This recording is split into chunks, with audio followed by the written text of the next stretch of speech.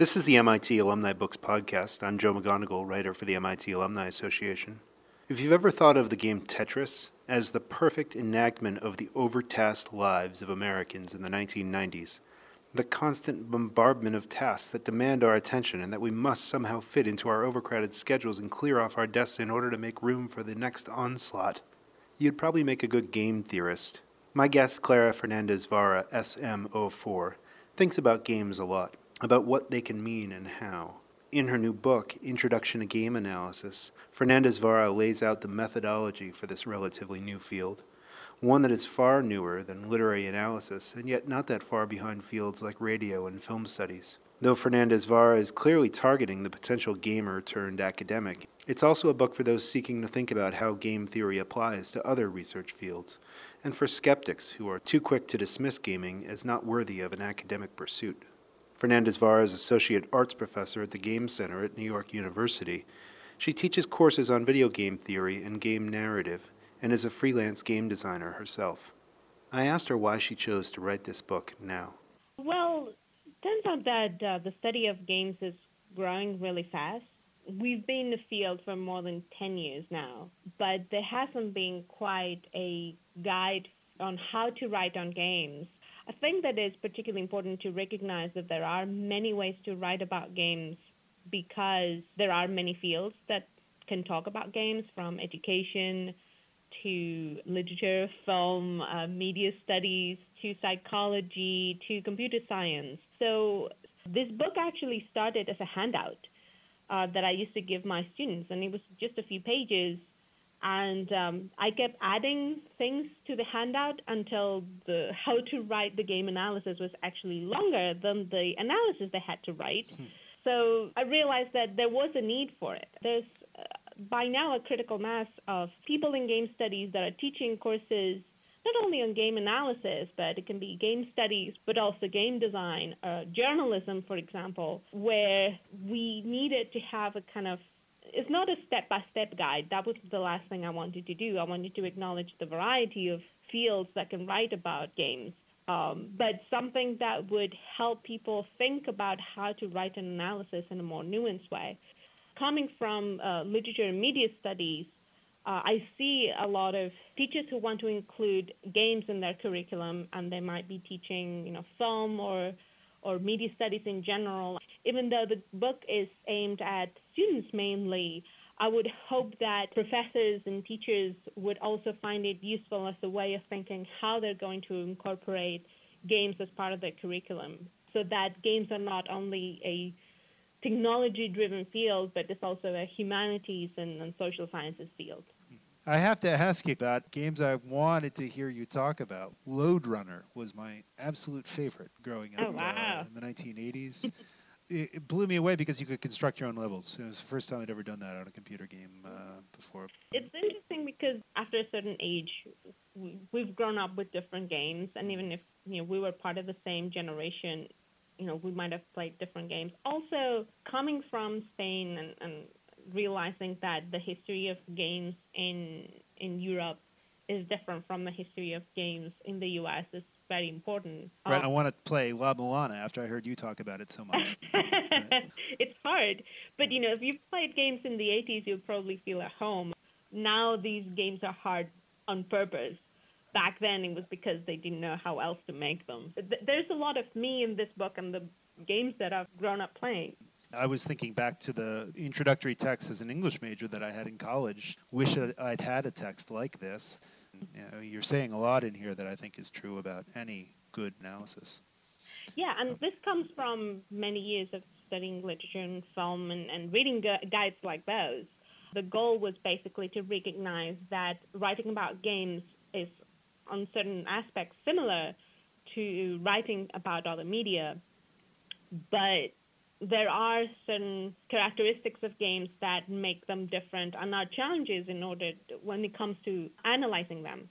Yeah. So I wanted to really emphasize also the different parts and the challenges of writing about games. You end with an appendix of exemplary texts. When I read them, I realized you must have read a lot of texts that are far from exemplary in your teaching. Yes, and that was one of the challenges, actually. finding exemplary texts. There are more and more. I've been really happy to see that there are now monographic volumes that analyze maybe one single game, like Silent Hill or Doom or Myst. So that is becoming more common now. You can write a whole book just on a single game, which I think is fantastic, because you're showing that games have the kind of depth and complexity that other media might have. In terms of the writing process or the publishing process, any of those obstacles to finally getting this book to the light of day? It was more, the obstacles were basically that I was in transition from being a postdoc at MIT to an academic job. So I started the book as I was, while I was a postdoc at MIT, at the Singapore MIT Gambit Game Lab. Then that lab closed. I stayed in at the Trope Tank with Nick Mumford, and then I got a job as a professor here at NYU. So when you are kind of changing jobs, it can be a bit challenging to go from one to the other. But I'm really lucky to have been surrounded by people who've been really supportive, not only giving feedback, but also understanding that I needed the time to write. The editors, for example, were super helpful, and actually I have to thank my editor, Erica, who gave me the best prompt to get this book going. What she told me is like, well, if you want to find your tone, why don't you write this the way that you talk to your students? And that was really liberating, thinking about, okay, I'm going to just write this as I'm teaching a class, because this is what I teach in class. And did any of the skills picked up at MIT during your study here help you in writing this book? So a lot of what I did in comparative media studies was studying different media. And this book comes from applying methods from analyzing one medium to another. And I think that in sections, talking about games and other media, for example, is probably the clearest space where I can see that happening. Henry Jenkins was my professor, and one of the things that I learned from him was precisely this: writing in a direct way in order to get complex theoretical ideas across.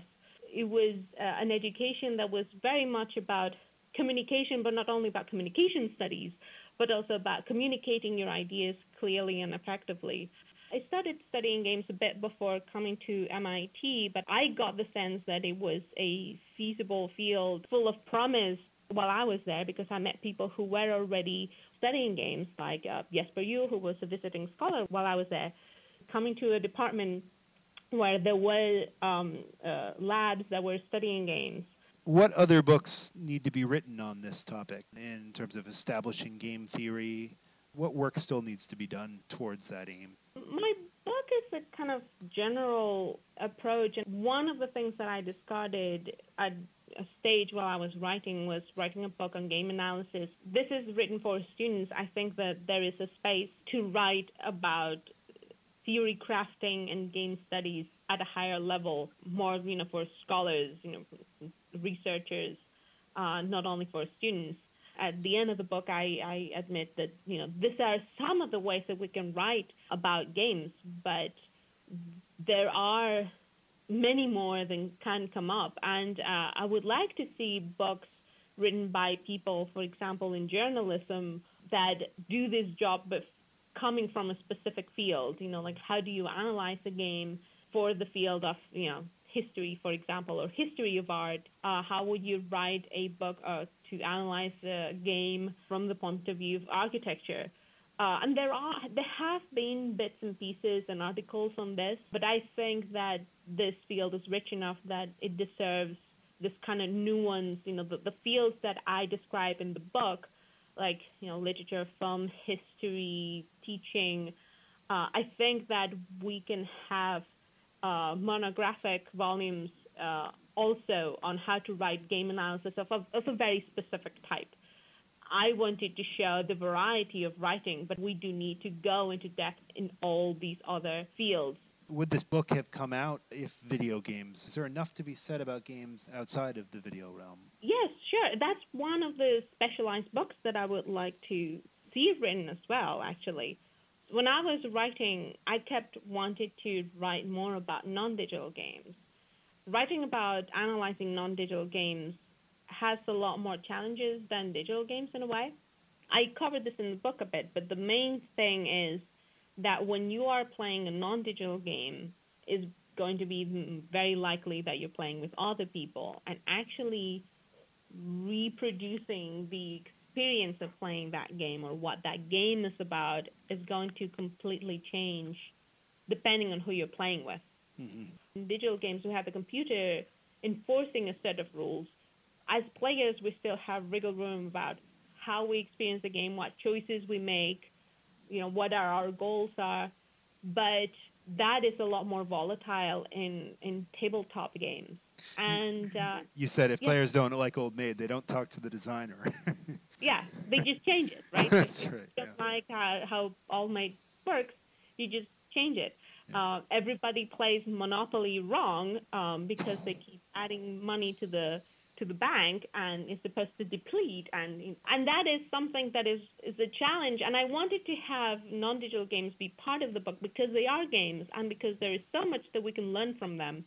But on the other hand, it is a huge challenge to write about them and research them. I have colleagues that are board game and non-digital game experts that I think could do a wonderful job. So I hope that book also happens. Tell me about what you're reading right now. I just finished reading Generation Xbox by Jamie Russell, which is an account of the history of the relationship between Hollywood and video games. As I was reading, I was like, oh, I wish I had read this before in my manuscript, because it analyzes the confrontations and between video games and Hollywood and how they've tried to come together again and again and again. This is starts with E.T. and the debacle of E.T. and why it happened, and it ends with games like Grand Theft Auto. It's interesting to read because in the games industry, but also in game studies, we talk about the cinema envy of a lot of video games. And this book makes you realize that there's also video game envy in Hollywood. It goes both ways. And now what's happening is that video games are realizing that they might not need Hollywood. So it's a really interesting read, and I've enjoyed it a lot. I'll probably use it in class as well. Clara Fernandez-Vara's new book, Introduction to Game Analysis, is available from Routledge Press or at your favorite local bookstore. Clara Fernandez-Vara, thank you for joining me. Well, thank you for your questions. It's been really great.